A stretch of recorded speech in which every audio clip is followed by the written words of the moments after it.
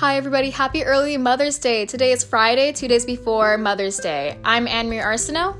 I'm Kaylin Ayana Azufra. I'm Christopher. Today we'll be talking about our favorite Mother's Day stories. Going first is Kaylin Azufra. My favorite moment or story about my mom would be when I had a really bad day at school in elementary, and I felt like I was so alone and I was just sad. But my mom came there at lunchtime, and she brought a dish that she knows I really like, and she cooked it herself, and it was still warm and it was so good. And when I saw her, my day just my face lightened up, and I was so happy to see her because I just it made me appreciate her more because she's willing to do anything to make me happy, and she just really cares about me and will always be there for me, which is why I feel sometimes I feel like my mom's underappreciated because she's just one of the best people ever, and I'm beyond grateful to have her as my mom, and I couldn't ask for anyone better to be my mom. And I'm passing the phone to Anne-Marie Arsenault. Yeah, definitely. I feel like all mothers, they put so much energy and time to raise us, take care of us, make sure that we're happy, and I feel like that's really underappreciated. It goes back to a mother's unselfish love. It's unconditional. They'll always love you no matter what. They loved you 9 months before you even born.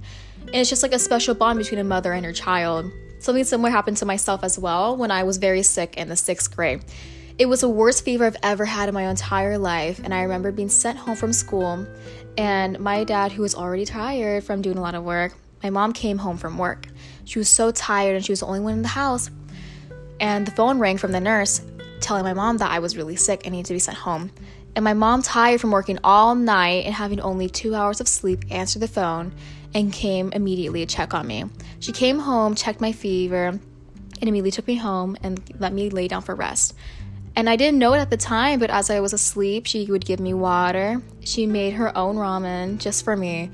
She made the noodles. She put the spices and everything. She made the egg on top. Made sure it was warm for me when I woke up on the couch. And I remember waking up, seeing a movie playing, and my mom bringing the ramen to me and me eating it. It was something small, but it was very considerate. I remember feeling so happy in that moment because it was a moment that me and my mom could spend together, something that I never really was able to have before. And to this day, I'm so grateful to be able to spend that moment with my mom, something that maybe some other people don't have.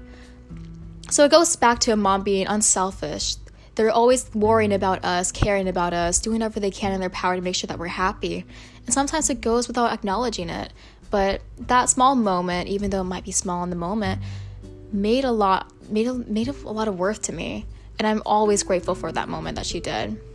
I'm passing the phone to Christopher, who has another story to give. Yeah, so like Anne, my mom has also taken care of me numerous times during the numerous times I was sick. And this one story that is a personal favorite of mine is when I was a little kid. There was this one time when I fell off the bed and I hit my head on the side table next to the bed, and at the time I didn't know that I had a bleeding back of the head, my head was bleeding. And my mom, it was in the middle of the night, and my mom was we have to go to the hospital, we have to go to this clinic.